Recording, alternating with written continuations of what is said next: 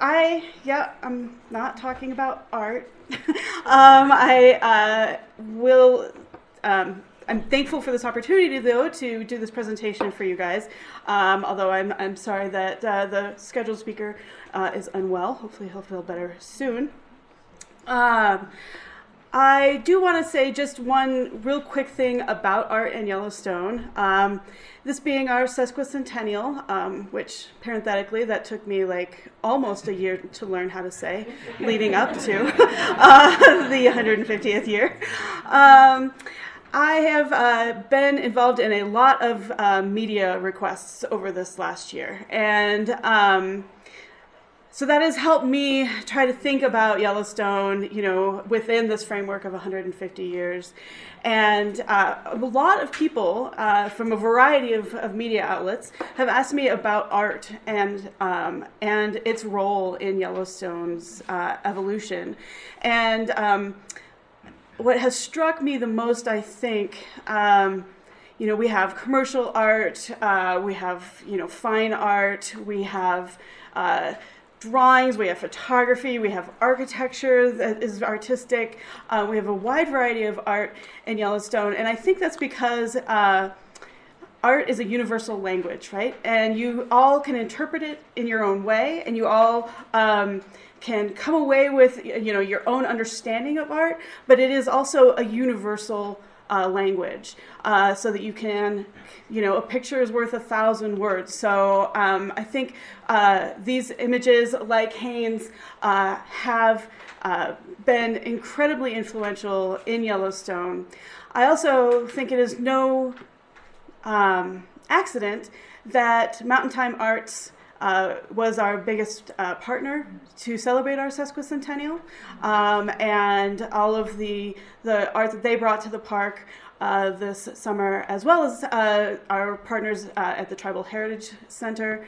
I think it makes sense that we have been using art all along to understand Yellowstone, and then it is just kind of like a capstone for our 150th anniversary.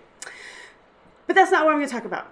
I am going to, this was okay, last minute. Okay, I finished this last night. Okay, so bear with me. I haven't practiced this presentation or anything. I do, off the bat, want to give thanks to Jake Frank, who is one of our photographers in the Park Service. I'm relying a lot on his photography for the recent flooding event, and also the Whithorn collection at the Yellowstone Gateway Museum in Livingston for some of our 1918 flood events.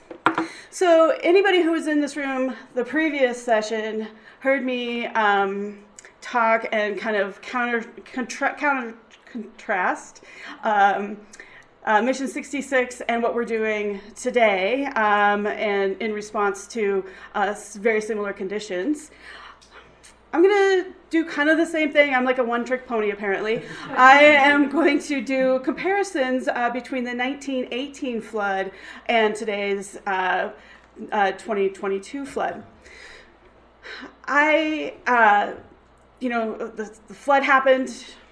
Everybody, I hope, probably knows we had quite an experience with big water this summer in June. And immediately we start thinking about this as like a seminal event in Yellowstone's history, right? Like I, had told a few people, this is going to be like an 88 fires or 59 quake. This is a huge event in Yellowstone, historically speaking.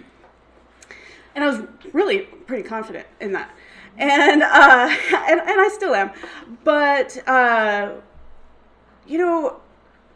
somebody from USGS contacted me and wanted to know if we had a bunch of information about the 1918 flood. And I was like, come again? I've read all of the superintendent reports, but not like word by word. And usually I like duck in to get some scientific, I need this information and that information. And I hadn't read the the pertinent parts of the 1918 superintendent's reports, which outlined the incredible flooding event that occurred in 1918 and the park's response to it. As I was reading these pertinent parts of the 1918 superintendent's reports, I got goosebumps because the similarities are almost eerie in a variety of ways. So I'm going to walk you through that. This presentation is based on a short kind of bulleted briefing that I gave to the superintendent, Cam Shawley. And so that's how we've arrived here today. So first I'm going to talk about today's flood. Okay, so June, Yellowstones, we're bracing for record visitation, our sesquicentennial. The pandemic and economic factors have made hiring difficult in the park for the last few years. And that is continuing on into what's coming up on the 2022 summer. The pandemic made it difficult for us to have enough housing because we couldn't cram people into dorms anymore, especially in the concessioners. So we were really, after a couple of years now of struggling to open all of our facilities as we worked through this, worldwide pandemic. So we're a little worried that some services may not open, and the public's asking us lots of questions about that. We had a cool, wet spring, as any of you guys who are from this area recalls. So we had a lot of snow in the mountains. There's a snowy mountain in the background there. The night of June 12th, there had been some flood warnings, might want to be on the lookout if you live near a stream. And our staff and park managers went to bed that night thinking that, we might have some minor flooding on the Yellowstone River. That is not what happened. Here's our river rise gauge. This is at Corwin Springs, which is just a few miles downriver from the park's northern border. 1918 had this blue line indicates kind of previous records. We hadn't gotten anywhere near the the flood surge that we ended up experiencing over this couple of days after this flood. We had 7.5 to 9.5 inches throughout the northern range of Yellowstone. And that fell on, wet, heavy snow, spring snow. And all of that water just came down the mountains and overwhelmed our rivers and lakes and rearranged things rather dramatically, particularly in the northern part of the park. You can see that previously our record of cubic feet per second was around just below 30. It was around 32,000, and we hit just around 50,000 during the flood. So that's a pretty big jump from our previous known history. There had been a flood in 1873 that was pretty major, but unfortunately we don't have stream flow records going back that far for the Yellowstone. So our impacts, the northeast entrance road washed out, the north entrance road washed out. We had slumping and cracking on interior roads and bridges. We did have employee housing wash away. Bridges were washed out in Paradise Valley, and because of that, and also because of flooding in Red Lodge, which if you guys, everyone saw all the rocks in wrong places, right? When they drove in to town. Cook City, Silvergate, and Gardner, Montana were all cut off from the rest of the world. We evacuated the park and we did not allow visitors in for several days. Our sewer systems were compromised. We lost power for a few days in Mammoth. Our backcountry trails and bridges quite a few of them were washed out. We also lost a backcountry cabin, which I was just fixing to suggest was eligible for the National Register. Dang it. So here's some images of the road. I feel like probably many of you have seen some of these already, but here's my friend Heidi's home floating down the Yellowstone River. These are some of the roads washed out in the northeast and north entrance roads.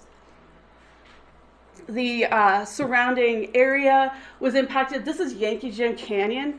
Usually when you're driving through Yankee Jim, for those of you who haven't gone through the north entrance, usually you kind of have to like look over and down at the river quite a ways. And because this is at the very narrowest part of the canyon. And it was, the flood damage that you can see still to this day is just mind-boggling. Bridges washed out in Paradise Valley. This is Carbella Bridge, which is just north of Yankee Jim Canyon. Several other bridges were threatened throughout the canyon. Here's Red Lodge here. I don't have a lot of information about Red Lodge for this presentation because it doesn't really play into the 1918 flood. So sorry to Red Lodge residents. Here's Cook City. This is their beloved baseball field was ruined, but they also had bridges cut out and were isolated for several days from the rest of the world, as I mentioned before. So we quickly jumped into recovery mode. So one of the first things we did was there's an old Gardner Road.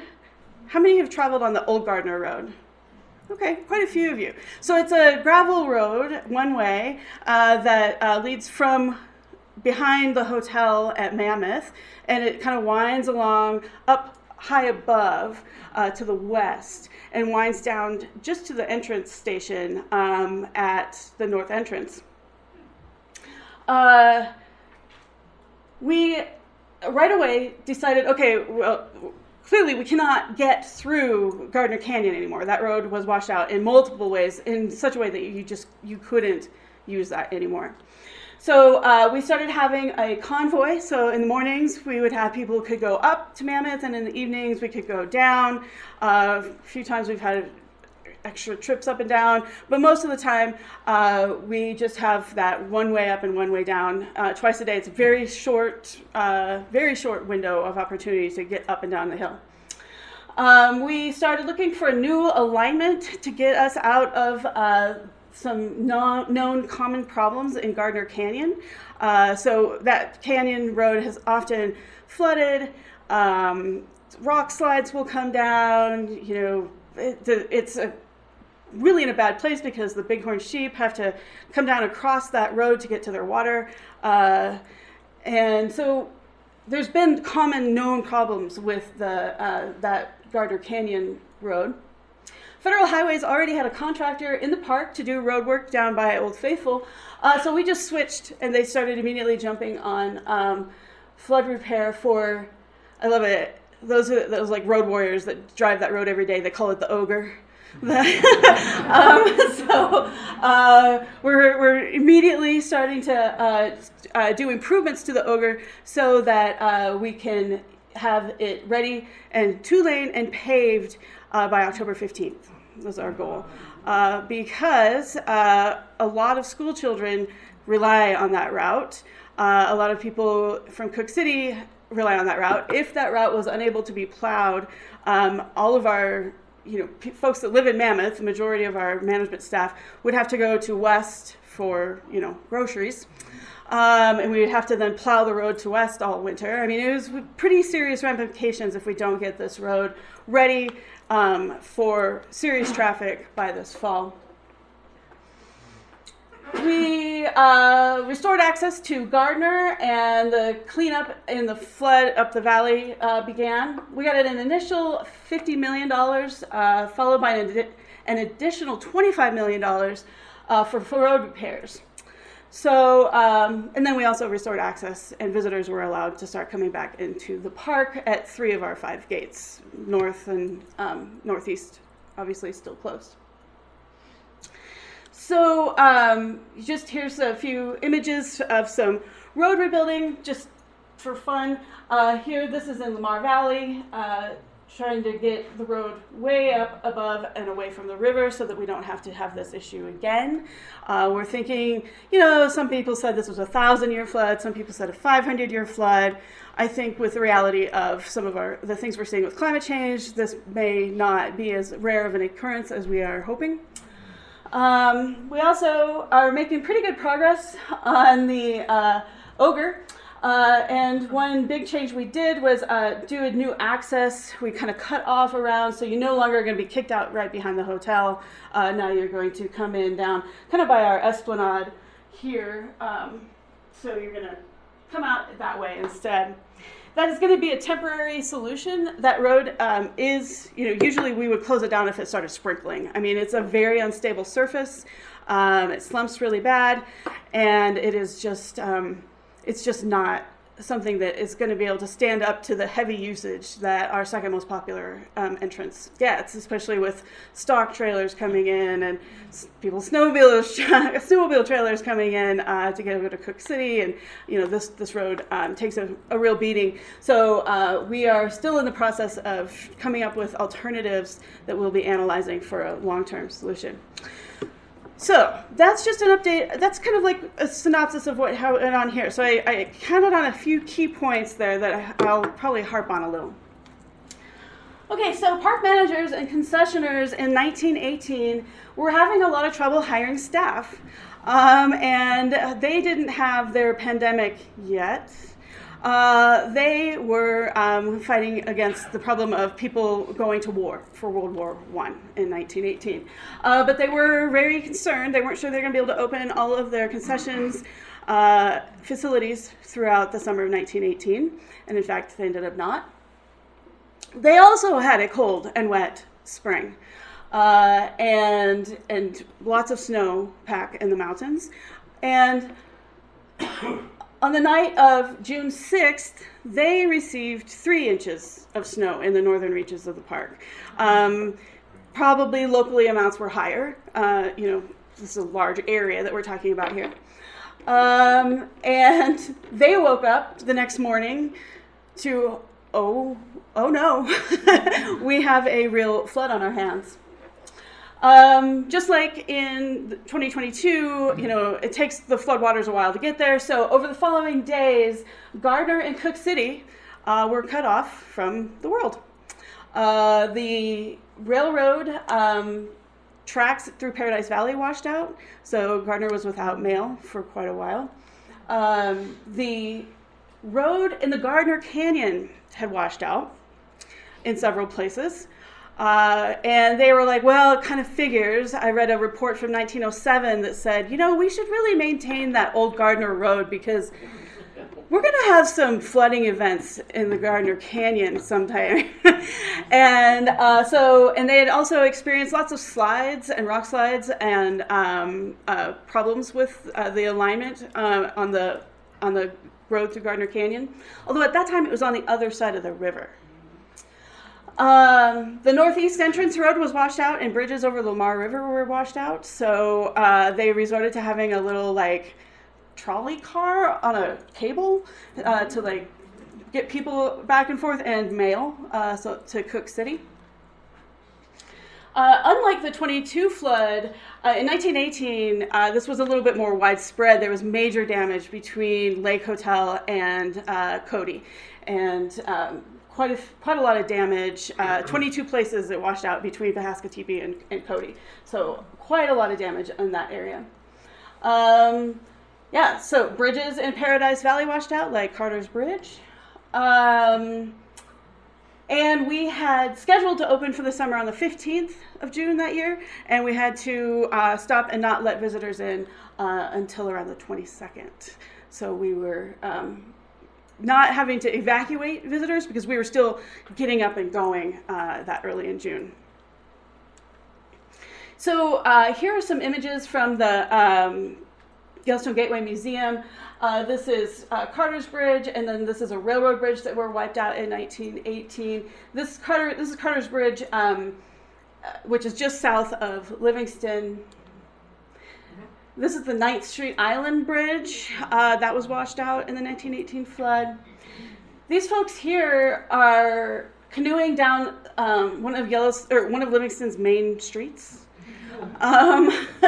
So our surrounding impacts were pretty big. I could not find, this kind of late notice, but I couldn't find any photos in the park. Yellowstone in 1918 was in a really weird time. The Army had left in 1916, and then, came back, and so we were under the management of a civilian acting superintendent with the Army managing the kind of the law enforcement aspects of the park, and I'm not sure that we have great photographic documentation during a lot of that time. I think it was just kind of a time of unrest. So, in our recovery efforts, the NPS had already made a few improvements on the Ogre. So they went ahead and right away switched traffic so that it was one way in the morning going up the hill and one way in the evening going down. They immediately started looking for a new alignment to solve common problems in Gardner Canyon. They said in the superintendent's report, luckily we'll be getting away from some of these real problems that we've got with the road when we just put it on the other side of the river. We got $50,000 in emergency funding right away, followed by an additional $25,000 as opposed to our $50 million and $25 million. This is what we got for our emergency road repair works. Back then, the Army Corps of Engineers, not Federal Highways, was in charge of our highways or road system in Yellowstone, and they were already in the park working on roads. So they just kind of shifted and moved right away to, fixing the bridges and the washouts that were going on, that had happened in the North Entrance Road and Lamar, and especially between Lake and East Entrance. They quickly restored Gardner's connection to the world by working on the bridges and the roads in Paradise Valley. But Cook City remained cut off from the world because, of course, we don't have the Beartooth Pass this early. Cook City was still cut off until August. This year, hopefully, Cook City will be cut off from the park until October 15th. A couple of differences is the City of Cody residents band together and came up with the funding and did the work to repair those 22 washouts between Pahasketepe and the City of Cody. Also, there were mining interests that needed to get to Cook, and they funded and completed a lot of the repairs through Lamar Valley under the supervision of the federal, the Army Corps of Engineers. Many concession facilities did not open the summer of 19, and unbeknownst to all, the worldwide pandemic was fixing to come down and have an impact on Yellowstone just starting that fall. So I find that these similarities are, I think about them, I've thought about this a lot, and it still is just weird. And so I wanted to share that with you guys.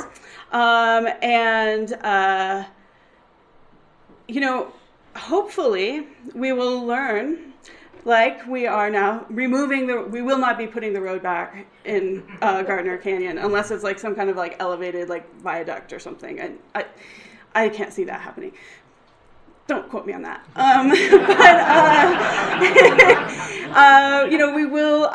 We are going to learn from something that, okay, in 1918 this didn't work. Let's now in 2022 make some real changes. So we're trying also to learn from this also in the Northeast Entrance Road. Our sewer line from Mammoth ran under the river and went down to Gardner, and that was all cut off. So now we're redoing our water treatment and sewage treatment plants and building new facilities in Mammoth. So I like to think that maybe it only took us 2 catastrophic floods to get to the point where we are seeing some more long-term viable solutions because of the reality of climate change and how likely experiences like this are to occur in the near future. Okay, that's all I got.